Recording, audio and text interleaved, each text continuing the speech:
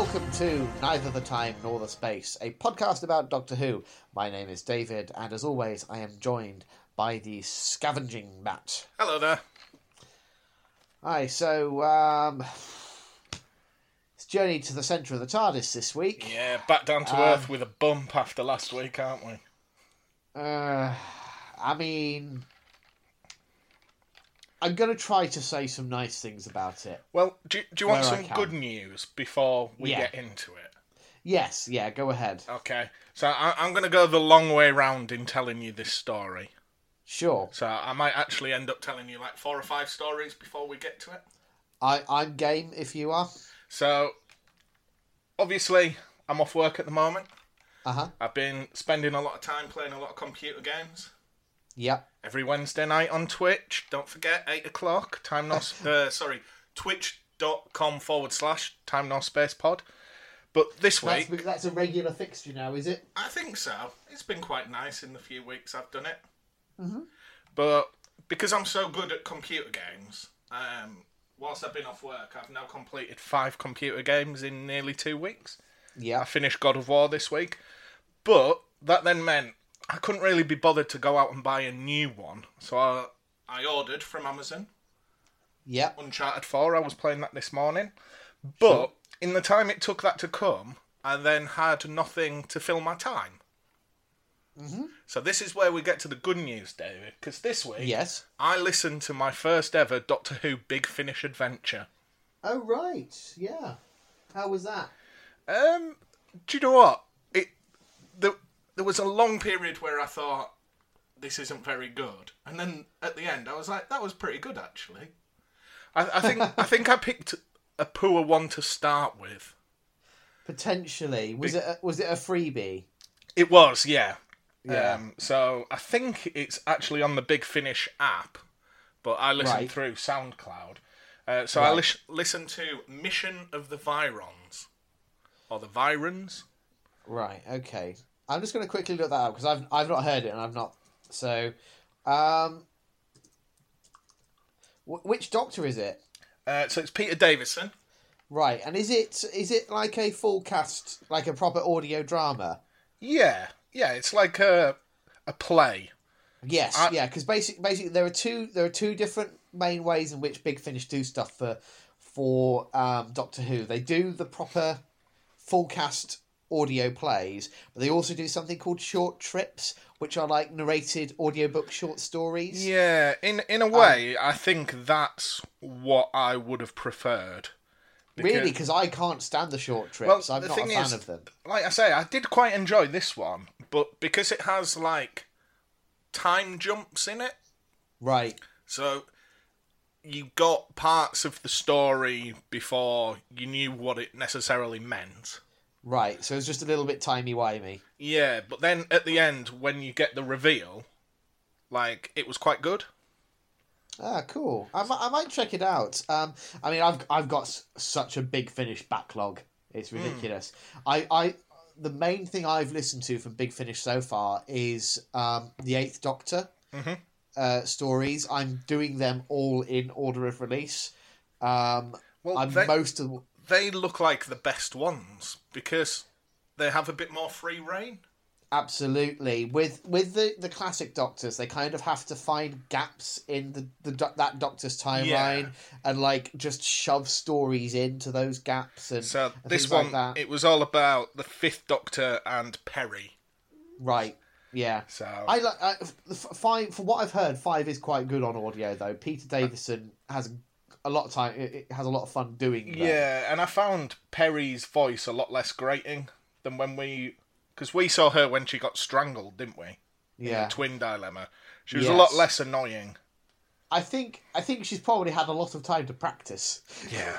You know, because it must be 20, 30 years between when she was last on TV playing Perry and when she picked up doing them on audio.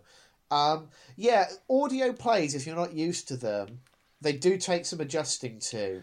I tend to listen to them when I'm doing something else. So if I'm doing washing up or if I'm playing a puzzle game, or I need to be doing something visually and with my hands in order to really focus on them. Well, but They are very good. I think when if you I get was into the aware mood. going in that there was time jumps in the story, Yeah.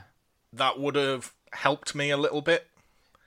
Yeah, There were long They periods don't where- always they're not always like that, obviously. But it sounds like this particular one. Well, so would you potentially be up for doing more Big Finish stuff further down the line? Yeah, I mean, I looked on the, like I say, the SoundCloud, and there were some that were like Yeah. an hour or so long, and it Yeah. was Sylvester McCoy. So I think I'd rather eat a plate of my own hair than. Yeah, there is quite a lot of stuff on Spotify though. But I just thought for 20 minutes, short and sweet. I can't even really remember my thought process that led to me doing it. I was just like bored stumbled on and just it, thought, yeah. let's give it a go. Yeah, no, they like, I mean, same with any other part of Doctor Who, the TV show, the books, comics, whatever. There's some good stuff, there's some bad stuff, there's a lot of stuff in between. But, you know, it's just nice to have. It's nice to have more time with those things, and especially with the Eighth Doctor, who was basically this one and done flop. Well, it was so great to give Paul McGann the I was opportunity reading in amongst the sort of Big Finish reviews, because I didn't know which Yeah. one I wanted to listen to. So Yeah. I sort of got the jargons. And there's a period where he has an ice warrior as a companion. Really? Yeah. I've not reached that bit. That sounds fascinating. Yeah. Yeah, I'd be up for that. So far I've only listened to the stuff with Charlie Pollard and K-Riz as his companions, which are good. Some better than others. I really like Charlie as a companion. I think she's like creeping up in close to my top 10 companions. Okay. Like, I like her that much. She's played by India Fisher, who I think is best known for most people as the narrator on MasterChef. Okay.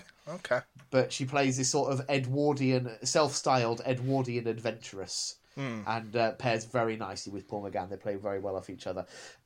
Anyway, this isn't a Big Finish podcast. I mean, I think we just need to accept the fact that we are going to do everything we can to avoid talking about this week's episode. Yeah, well, when I mentioned on Twitter that we were going to be looking at this, Yeah. a lot of sort of our listeners said this is the finale of a trilogy of very poor episodes.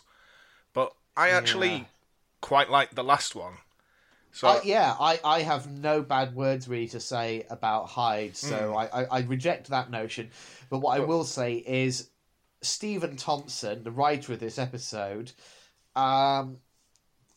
this is 2 misses in a row for him. Do you know what his last episode was? you'll have to remind me. Curse of the Black Spot. Oh. Well, this This almost is an tries... improvement. Yeah, well, I'd say. I don't know. I think this tries to hit the same beats in terms of, like, family and things like that. But it's so fails fundamentally. signposted. Yeah. And It's there are some things that I will try that I can praise and I will praise in this story, but what I will say is overall this doesn't work. no. It just doesn't work, and it's just such a shame because the concept, Journey to the Centre of the TARDIS, we're going to set a story like going through and exploring the interior of the TARDIS we rarely get to see for obvious budgetary reasons. We generally spend most of our time in the TARDIS in the console room, and that's it. I think I'd have preferred it if they didn't do this. Yeah. Like, I mean, if this when- is... But the thing is, we can't do this again now. But This was our shot at doing such an episode, and it's completely failed. And when there's mystery, you know, we've had hints about all these different areas of the TARDIS. Yeah. But actually, when we see it, it's just the same bit of corridor that repeats Yeah. it over and over. It, you know, Yeah. even when we see the magnificent aspects of the inner workings of the TARDIS, it's not that great. It's generally underwhelming, isn't it? Yeah. I mean, what I will say in favour of this episode is that from a production and set design standpoint, It is a massive improvement on the last time we had an episode that was set predominantly within the TARDIS, which was the closing section of Invasion of Time from 1978. So sort of late-ish period Tom Baker, where they had this sequence. It's like a chase sequence through the TARDIS, and rather than constructing proper sets, they mostly filmed it in a disused hospital. Okay. And you know what? Somehow the TARDIS looks an awful lot like a disused hospital. Yeah. It is so bad. So, I mean, say what you like about this. They're at least trying with this one. There is some attempt at some interesting visual presentation within this. But the story surrounding it, the performances, it's just it's a lot of missed opportunities. Yeah. I feel like it never gets above. If you asked like an 8-year-old to write, if you gave them this title, this is the story they'd write. Pretty much is, isn't it? Yeah. All right. So shall we just rattle through this and then we can tick it off the list and hopefully move on to better things next and week. Never speak of it again. Yeah.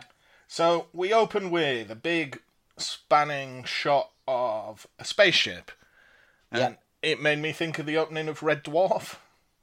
Yeah, it does kind of have that vibe, doesn't it? It's a very chunky and what's the word I'm looking for? Utilitarian looking sort of a ship, isn't it? It's not sleek. And on board, all the crew are asleep, except one who has robot eyes. Yeah. And that is Tricky, yes, the android. Now, I'm going to sort of say this as a little disclaimer, in that I'm probably going to confuse the 3 supporting characters. Totally understandable. Because, I mean, it becomes clear why at the end, but they look very similar. Yeah, they look similar, they sound similar, and they don't, apart from Tricky and the whole subplot of him being an android, which, we'll address the resolution of that in due course, there is nothing to distinguish the 3 of them. Yeah. They're wearing the same clothes. They all have the same motivations. Basically, there is very little attempt to actually distinguish between the 3 of them. I feel like if you've got if you gave me as a writer the setup of a family space salvage operation, 3 brothers, I'm like, great. I'm going to give them all really distinct looks and personalities because that's what siblings are actually like. I mean... Well, I am one of 3 brothers. Yeah. And you had the 3 of you in a lineup working together, and so you wouldn't behave the same way and talk the same, would you? No. You'd obviously be related, but, I just feel like it's bad television to have related characters that are essentially interchangeable. Well, I just wanted to make that disclaimer because I didn't want it to come across in a semi-racist way. They all look the same. They all sound the same. Yeah. I mean, I wasn't thinking that. I don't think any of our listeners would be. It's certainly, not where my mind goes. But I think we do have to address the fact that they are just. And I don't want to say it's the actor's fault because I don't think it is. I think it's as much the script and the direction as it is anything else. But yeah, there's so little to distinguish between the 3 of them, and that makes it actually quite hard to follow at times. Yeah, especially when they separate from one another, and it's hard to follow who's doing what. Yeah, it really is. Until you get a reminder that Tricky is the one with the robot eyes. Yeah. So they're checking sort of space for salvage. They're junkers, basically, aren't they? Yeah. And the Doctor, on board the TARDIS, is trying to get Clara to talk to the TARDIS because, as we've seen in the last couple of episodes, the relationship between Clara and the TARDIS, they borderline just don't like each other. Yes, yeah. There is something going on there. We don't know what, but it's a clash of personalities, maybe. Yeah. So the salvage team use a Magna Grab on the TARDIS. So, really strong magnet. And we get a really over-the-top suit-up montage. Where, you know, they're going to go see what it is, so they put on their space suits and their space boots and their space gloves and their space helmets. And it goes on and on and on and on. Yep. And as a result of the Magna Grab, the TARDIS shields fail. And I read it the other way, because isn't the thing that the Doctor is saying, look, I'll let you poke at some buttons. I'll put the TARDIS into like basic mode. That's right, yeah. Like training wheels on, and you can get to know each other and have a fiddle with the console That's and right. stuff. But in doing so, the shields have gone down, and that's why it's vulnerable to the Magna Grab. There we go. That's the correct explanation. Yeah. So whilst the shields are down, the Magna Grab causes all holy hell on the TARDIS. Clara picks something up from the floor. It burns her hands. Then we get a big explosion. Yeah, it looks like a sort of grenade or something almost. Yeah. Yeah. And then we get the titles. Yeah. Now, I just want to focus on this a little bit. Because there's this explosion that sort of blows Clara through the air. Uh-huh. And the next time we see her, she's like down a corridor. Like, how powerful was that explosion? But yet, somehow it didn't kill her. Well, like she wakes up in an unrecognisable part of the TARDIS. I think the implication is, you know, TARDIS, space and time, wibbly wobbly. I don't think it was a regular explosion. Okay. An explosion in the TARDIS isn't necessarily going to work the same way as the one outside of the TARDIS is. Mm-hmm. That's my headcanon anyway, and I'm sticking with it. So, after the titles, the TARDIS is now aboard the salvage ship. Yeah. And we learn that the crew are Gregor and Bram Van Baalen. Uh-huh. And Tricky the robot. Yeah. And they're trying to open the TARDIS. You know, they sort of smash it with bricks and crowbars and stuff. Try a circular saw on it, I think. And, nothing's getting through. And they realise it's alive. Yeah. And it's suffering. And then I didn't really gather much from this point. You see someone beneath it. Like some legs sticking out. Do you? Yeah. It's a little bit like Wizard of Oz. Like when it's on, I don't remember that. When it's on like a pile of cables and just crap, isn't it? I remember that. I don't remember any legs sticking out. Maybe I just missed that. I mean, it doesn't come up again, does it? No. Hold on. I'm going to have to Google this. Are you sure it wasn't just some pipes or something? Hold on. We might have to edit this bit out, but I'm gonna load up the episode on iPlayer, and I'm gonna give you a timestamp. All right, okay. Or it turns out hold on, because when I click on Doctor Who, it's giving me the next. I feel like if you're gonna put legs under it, like that's gonna pay off at some point. You can't just be like, oh yes, the TARDIS has crushed someone to death. I'm certain that you see them, and it's like red and white striped tights, like... I have no recollection of this. Hold on. Of the TARDIS. Because if I've dreamt this, it's a weird thing to dream. Yeah. Right. I mean, it's perfectly possible, but... Right, hold on. So I've just got the episode up on iPlayer. Just skip ahead a little bit. Right, if you go to 5 minutes, 10 seconds of the episode, there are some legs sticking out from under the TARDIS. Okay, I can't I'm do that. I'm pretty certain that tech, might be the Doctor, because he appears, like, immediately after. Maybe he's a sort of hiding or something. Yeah, I don't know why I assumed it was red tights, like Wizard of Oz. But yeah, it's just some black trousers and sensible shoes, so I'm guessing it's the Doctor. Maybe it's the Doctor then. Yeah, I never noticed that. All right, well spotted. Yeah, that's good, because if I'd have, like, just fever dreamt that. Yeah. But anyway, yes, so they're trying to figure out what on earth it is they've pulled in. Mm-hmm. And this is where the Doctor makes his appearance, isn't it? Yeah, so he arrives and he blames them for wrecking his ship. Uh-huh. But then he realises it's sort of his fault for turning the shield off to let Clara have a go. Yeah. And he offers the crew the salvage of a lifetime to rescue Clara. Yeah.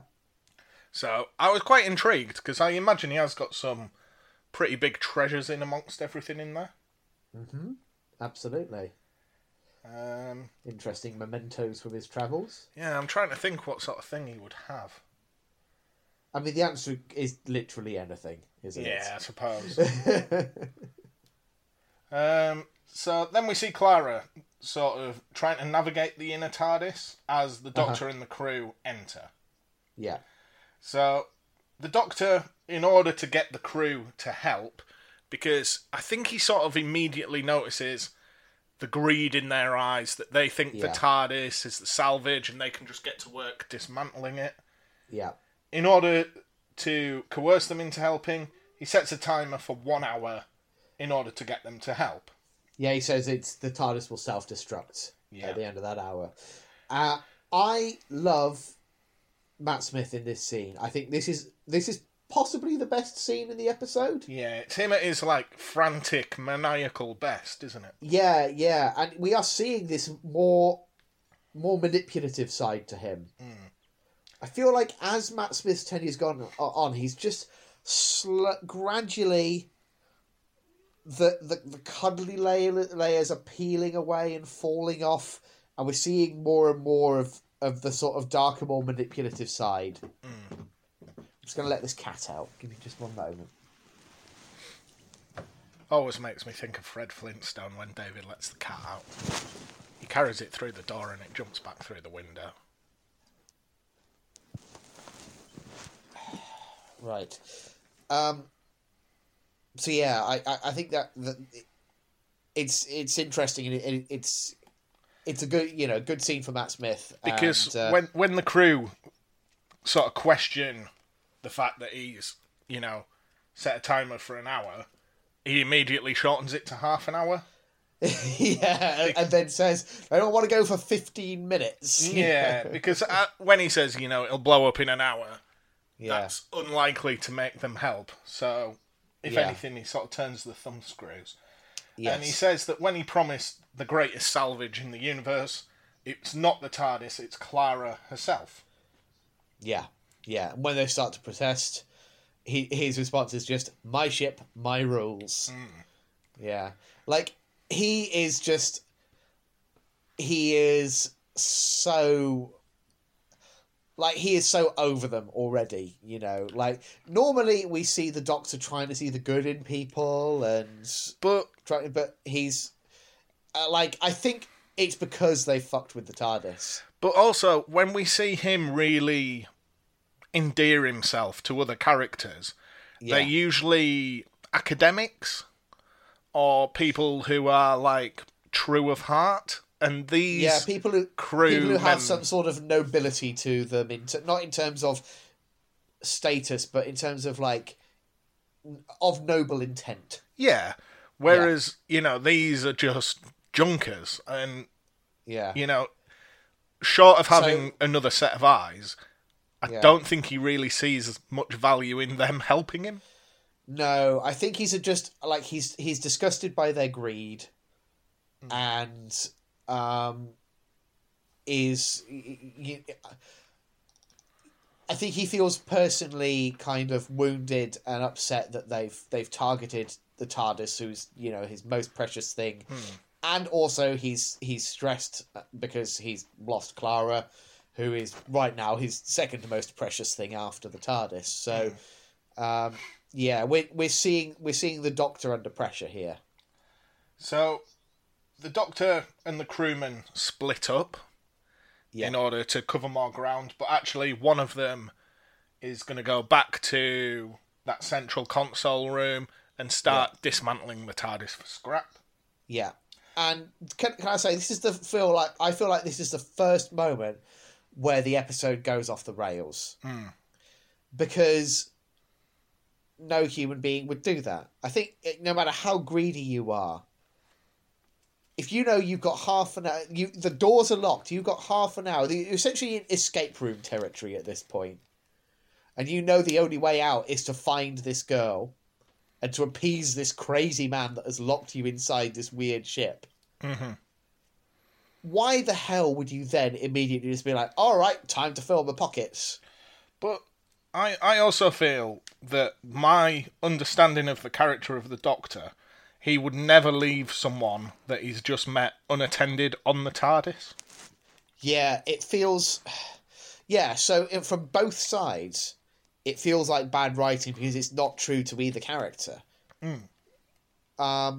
So yeah, this is the first big warning sign of this episode, I feel like. That we're in for a bumpy ride. Well, yeah. It only gets better from here because this is where Clara sees a monster. Yes, yeah. So, hello Mabel. You're purring right into my mic, aren't you? Is that the cat? That's my cat. My cat's arrived. Listeners, I'm gonna I'll try and edit around my cat, but she's an autonomous being, so I'm gonna shift. Excuse me. Done a usual thing of being really affectionate for 10 seconds and then tries to bite me. She's buggered off now. All right. Okay. So things only get better from here because this is the point where Clara sees a monster. Ah, yes, yeah. You want to talk about the zombies? I think they are in the production. They are literally referred to as time zombies. Yeah, they are on the Wikipedia. Yeah, This is just a man in an overall sort of black suit. it's so lazy, isn't it? Yeah. Like, I mean, I know Doctor Who isn't Doctor Who without some kind of monster chasing you at some point. That is part and parcel of what this show does. But it just feels so generic and lazy. To just be like, oh yeah, there's some things. And like... They don't really have any distinguishing features. I guess they've got the sort of cracked red... or it's like they're magma creatures. I think it's a fair comparison, because it was only just last week. Yeah. If we compare this design to the Twisted Man... Yeah. The Crooked Man, sorry. Yeah. It's chalk and cheese, isn't it? It really is, yeah. It just feels really phoned in on this one. And the explanation for them, when we get there, is even more phoned in. But, I mean, because how many more episodes do we have of this series? Is it 13 that they... I think so. I mean, we've got a couple of specials as well, which I would kind of bundle into if you'd have told me this was the low-budget, save a bit of money episode, I'd have believed you. Yeah, I mean, maybe it was.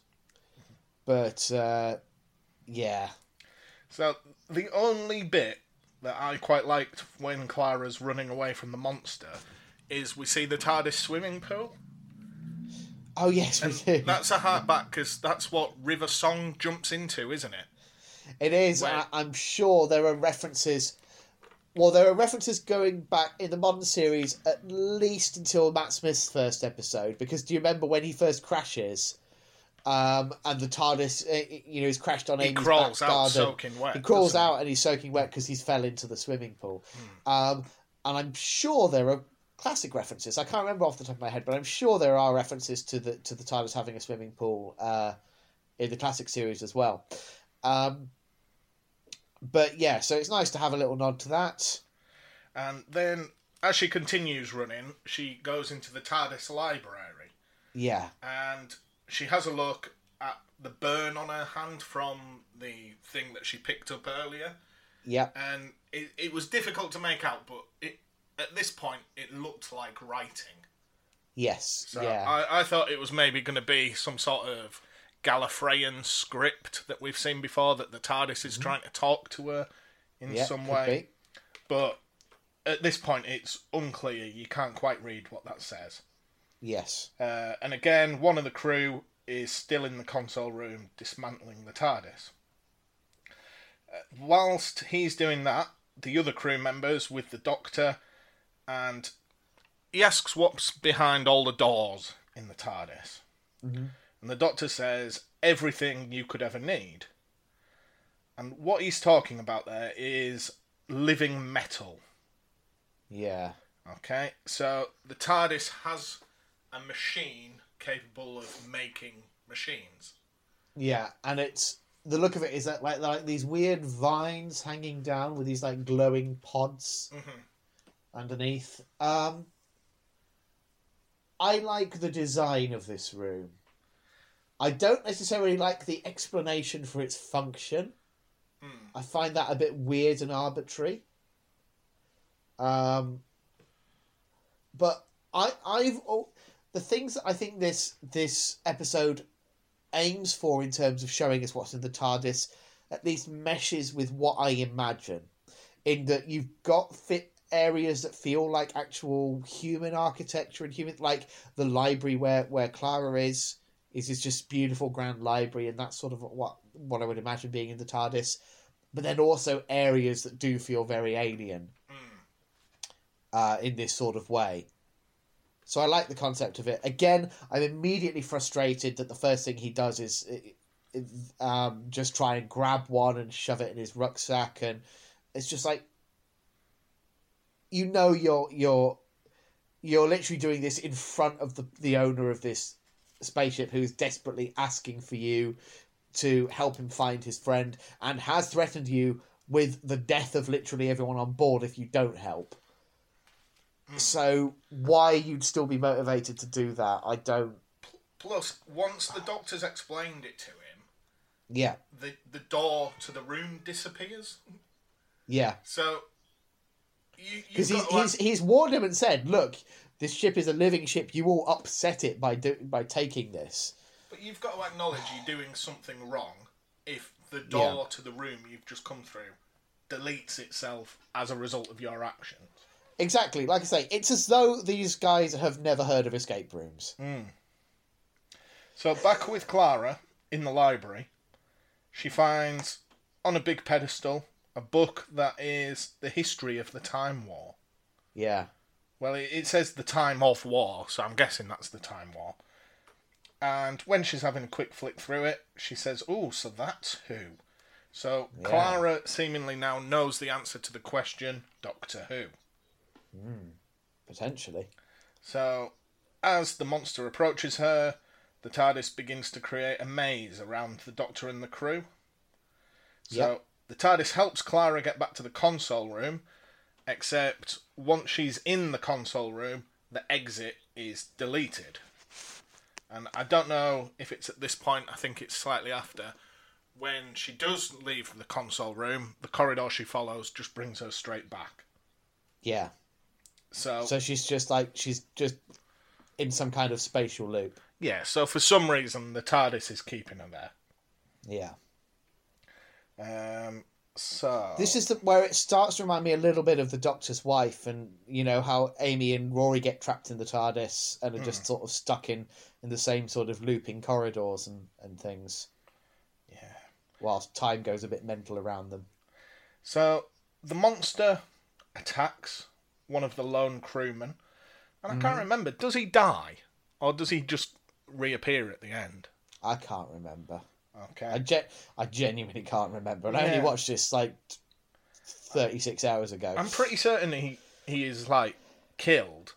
But then the ending we get, I'm pretty certain he does, but I need to explain the rest of the episode first. Right, okay. Yeah. So yeah, he is killed. So he is killed, right, okay. Yeah. Then the Doctor and his little crew are also in the console room, and as he scans for human girls, he realises Clara's there too, but in a different timeline. So we've seen this before, where she'll be like a second out of sync with reality. Yes, something like that. So they're aware that she's there, but they can't sort of meet up in time. Yeah. So, full disclosure, listeners, this is the point in the episode where my original recording failed.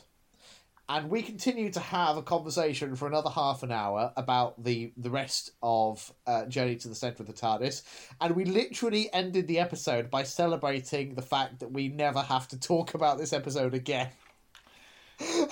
Yeah, but we've got another half hour, because if a job's worth doing, it's worth doing right.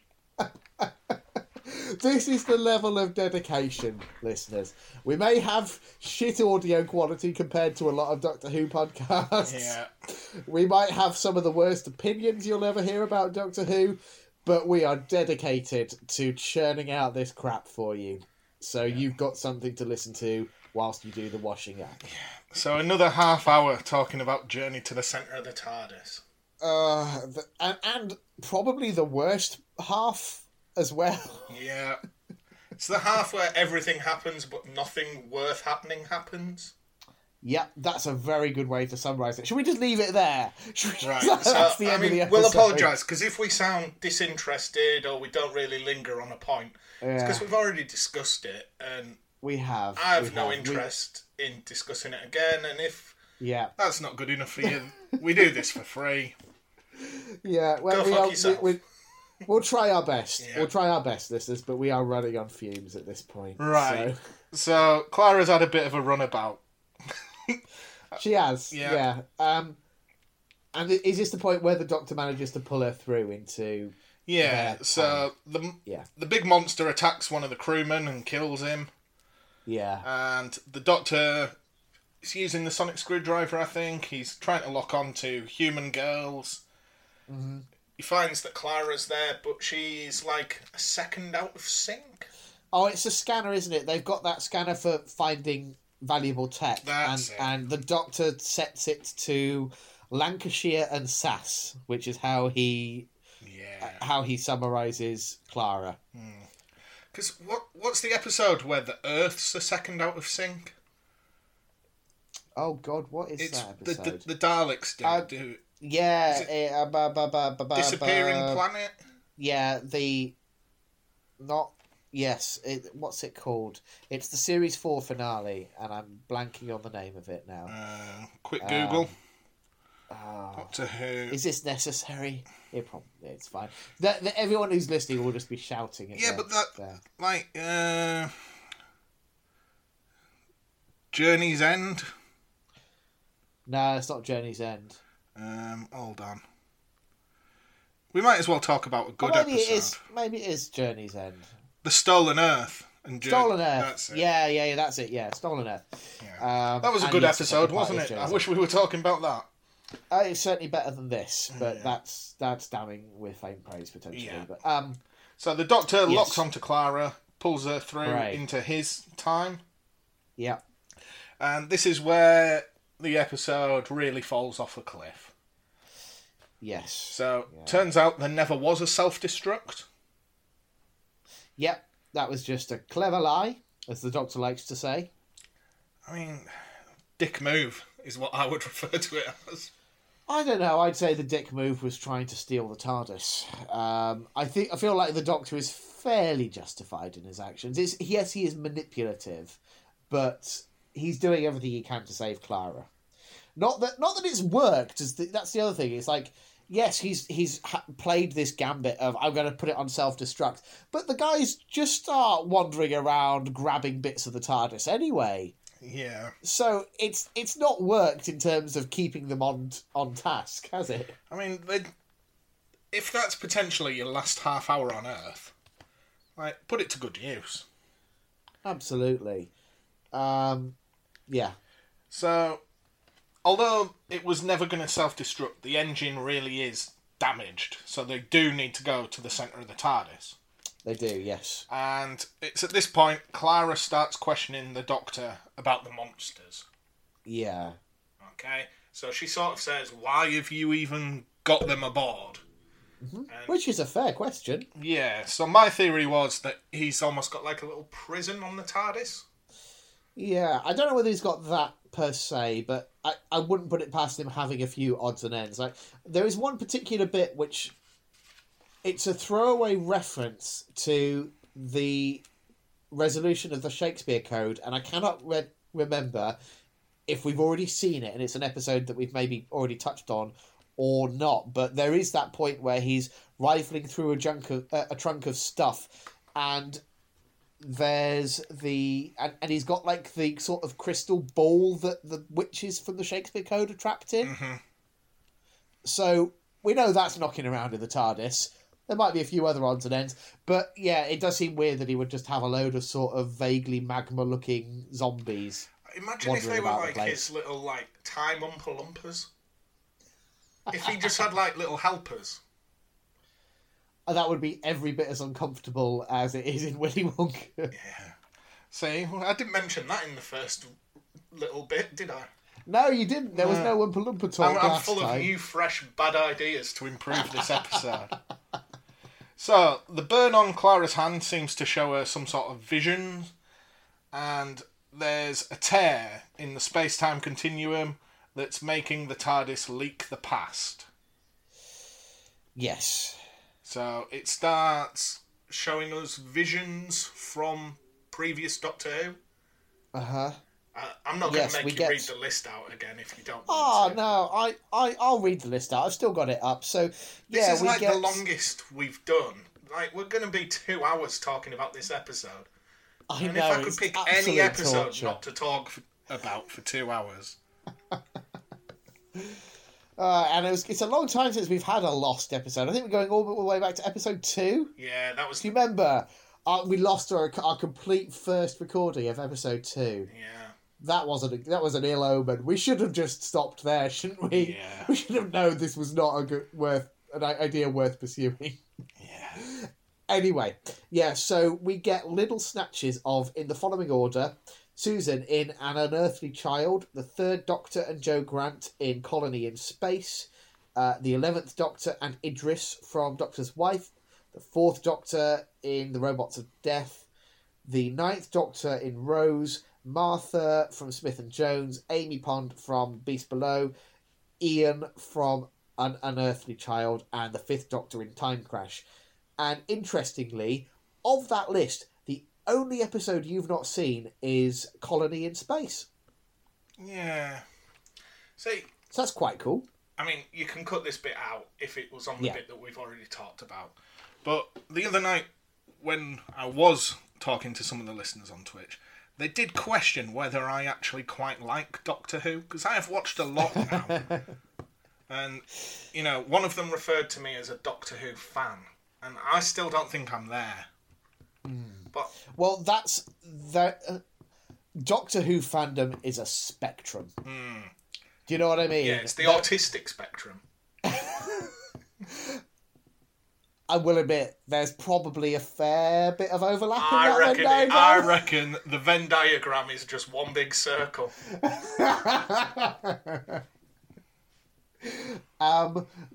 But I mean, yeah, I do think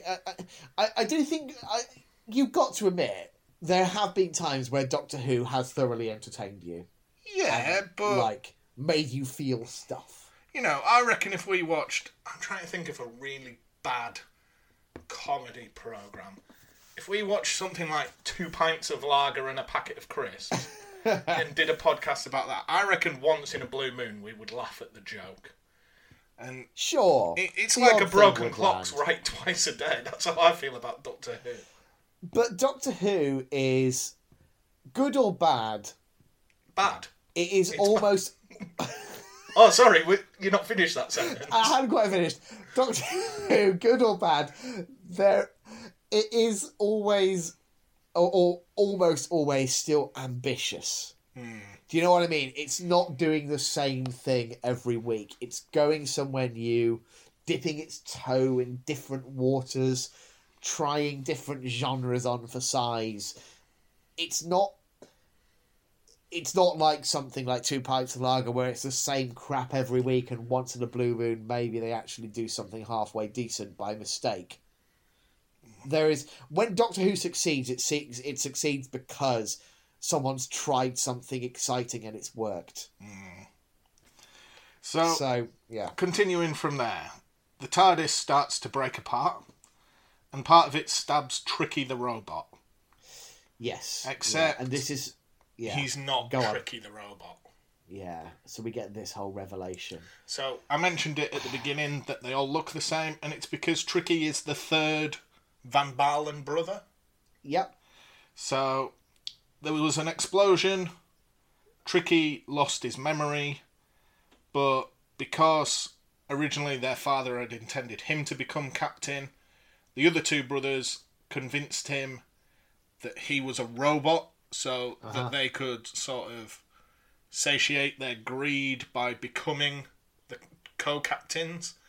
But the way this is all explained is they just tell Tricky that they said he was a robot for a laugh when they were bored. Yeah. Last time we discussed this, I went on quite a long rant about this. I'm going to give you the TLDR version this time. Fuck this story arc. Yeah. I have nothing good to say about it. It's dumb. The main point I made was we discuss all the time that Doctor Who's sometimes aimed at 8-year-olds. If you were an 8-year-old watching this, you wouldn't be satisfied by this story and you wouldn't be entertained by this story. No. So, if that's the case, why does this story even happen? It's a good question. Yeah.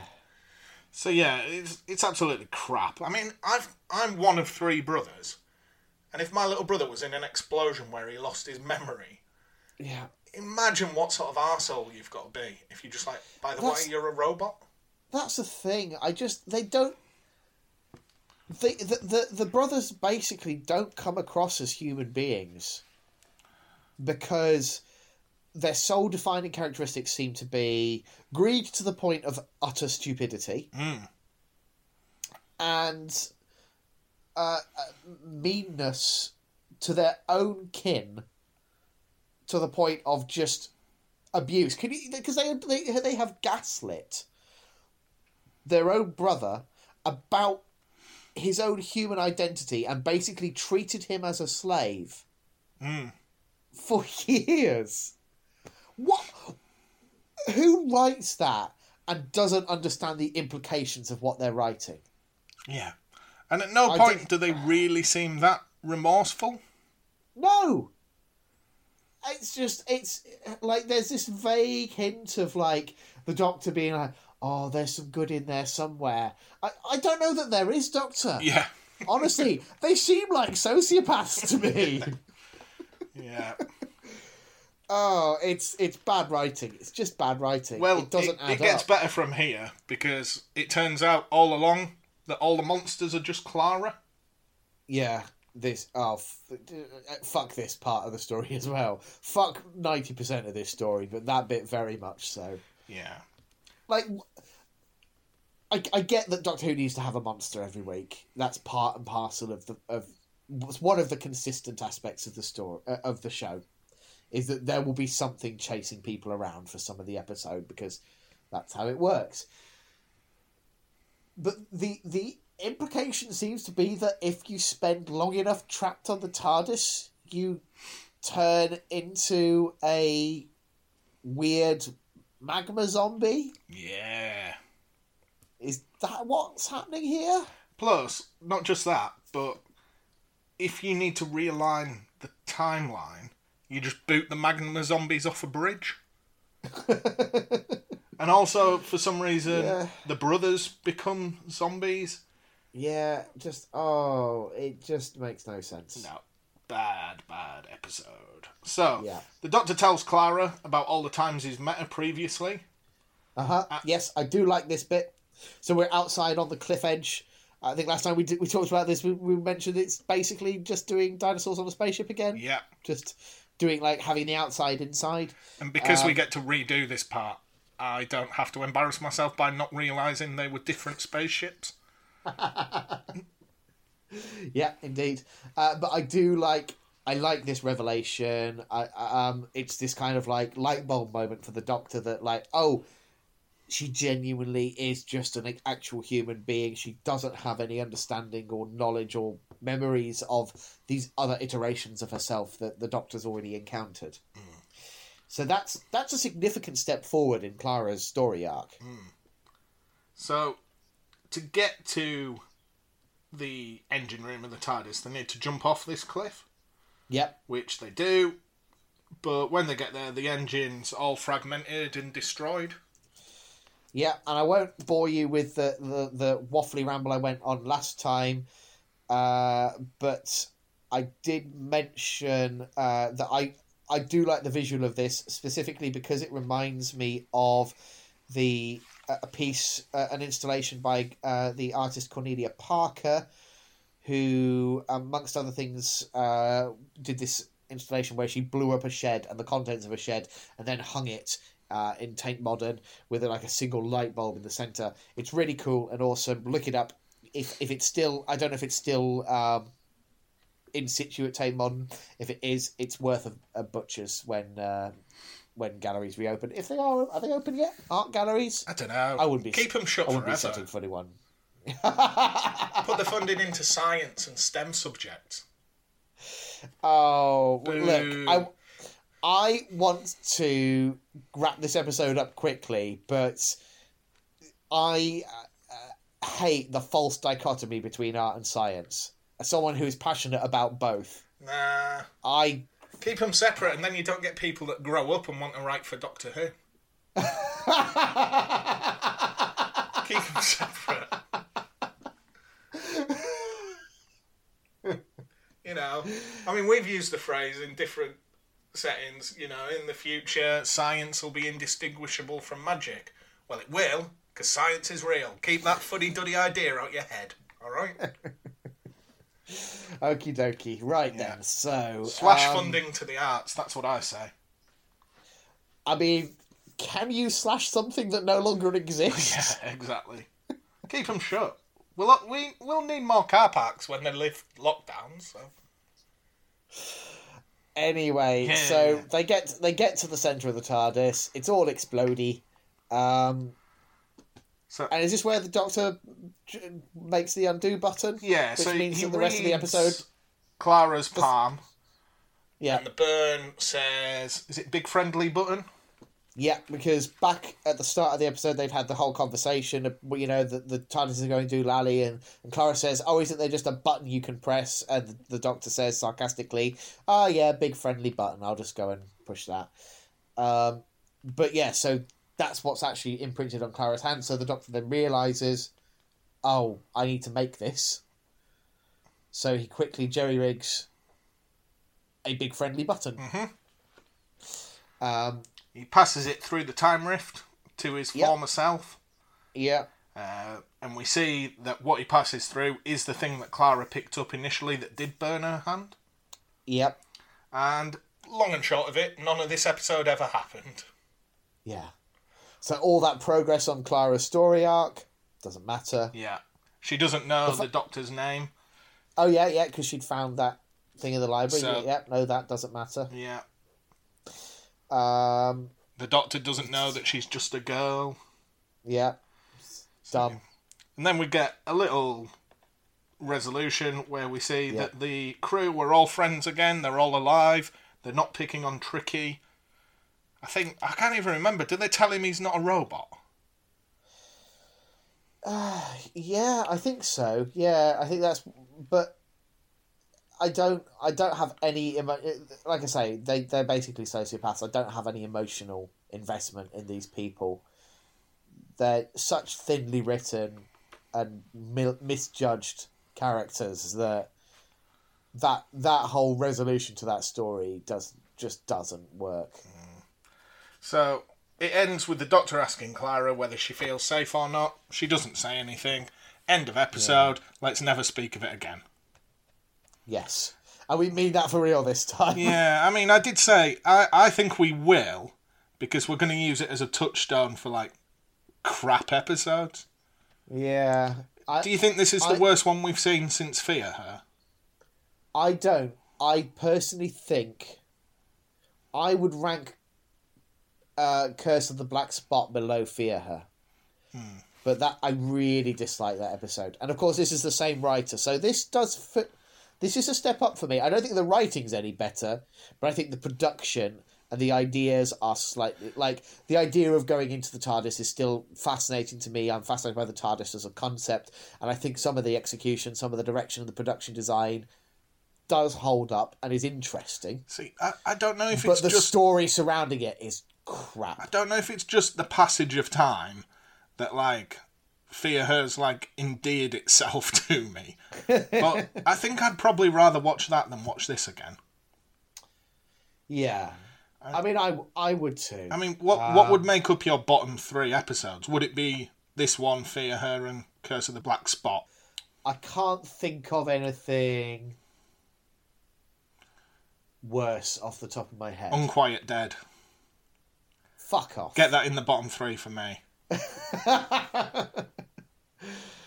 Yeah, it's rubbish. You're never going to let that go, are you? No, just because I know it annoys you. You know, it's a really good episode. all those really hurtful things that you say off mic, and I have to keep your dark secret. You know, I think this is the first time in weeks we haven't mentioned what you feel about our Lord and Saviour Jesus Christ. And, you know, what have we got next week? Right. Next week it's Crimson Horror, The Crimson Horror. See, that sounds like a historical, but we had one last week, so I don't know what's coming. Well, I mean, it could be anything, couldn't it? That's the beauty of Doctor Who. I hope it's got a monster in it that's really rubbish. Just like I just want a man in a big red suit that's called himself the Crimson Horror, and he just runs around like wailing like a ghast. You know, just I really hope it's over the top and just really shit. Well, what if I tell you that it's by Mark Gatiss? Oh, it will be then.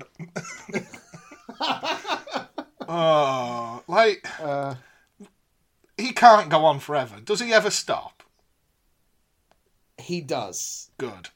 He does. I won't tell you exactly when, but he doesn't extend. I'll tell you at least he doesn't extend into the current era. So there's no Chris Chibnall era Mark Gatiss stories.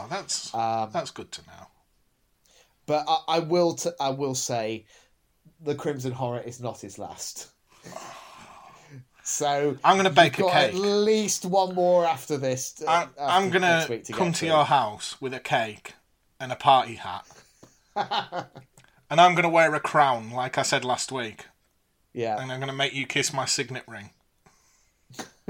And tell everyone I'm the best. Man. Look, you never know. You might enjoy it. You must have enjoyed a Mark Gatiss story by this point. I honestly don't think I have. You didn't hate Cold War. Oh, I forgot he did that, but it's decent. It's not a great one, is it? Yeah, it's all right. Night Terrors is all right. Oh no, because Night Terrors is the one you shouted at me. Oh, I did have a little go at you on that one. Yeah, it's like one of the great secrets of the podcast that, like, enemy of the show, Tim Riley's even texted me before asking what happened that you shouted at me. And I just told him it was the darkest day of our friendship. It possibly was. Yeah. I see. It didn't feel like it at the time, but you know, I think you just pushed one of my buttons. Yeah. On that week's episode. Yeah. We won't relitigate it. No, I like it being a bit of a mystery. Yeah. But anyway, who knows? Maybe you'll rile me even further next week when we discuss The Crimson Horror. But I'm going to pretend that I've always loved Mark Gatiss. Oh, I'd be happy to play along with that because he gets enough stick from other people, and I will always defend him as a Doctor Who writer. I don't think he's perfect, but I think he, on balance, he's done far more good than harm in terms of his contributions to Doctor Who.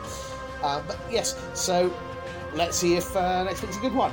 Until then, thank you very much for listening, everyone, and cheerio. Bye now.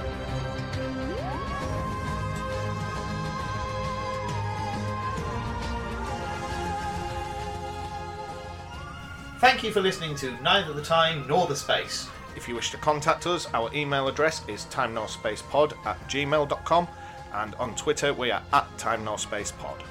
And thank you to Alexander Urban for his smashing arrangement of the Doctor Who theme.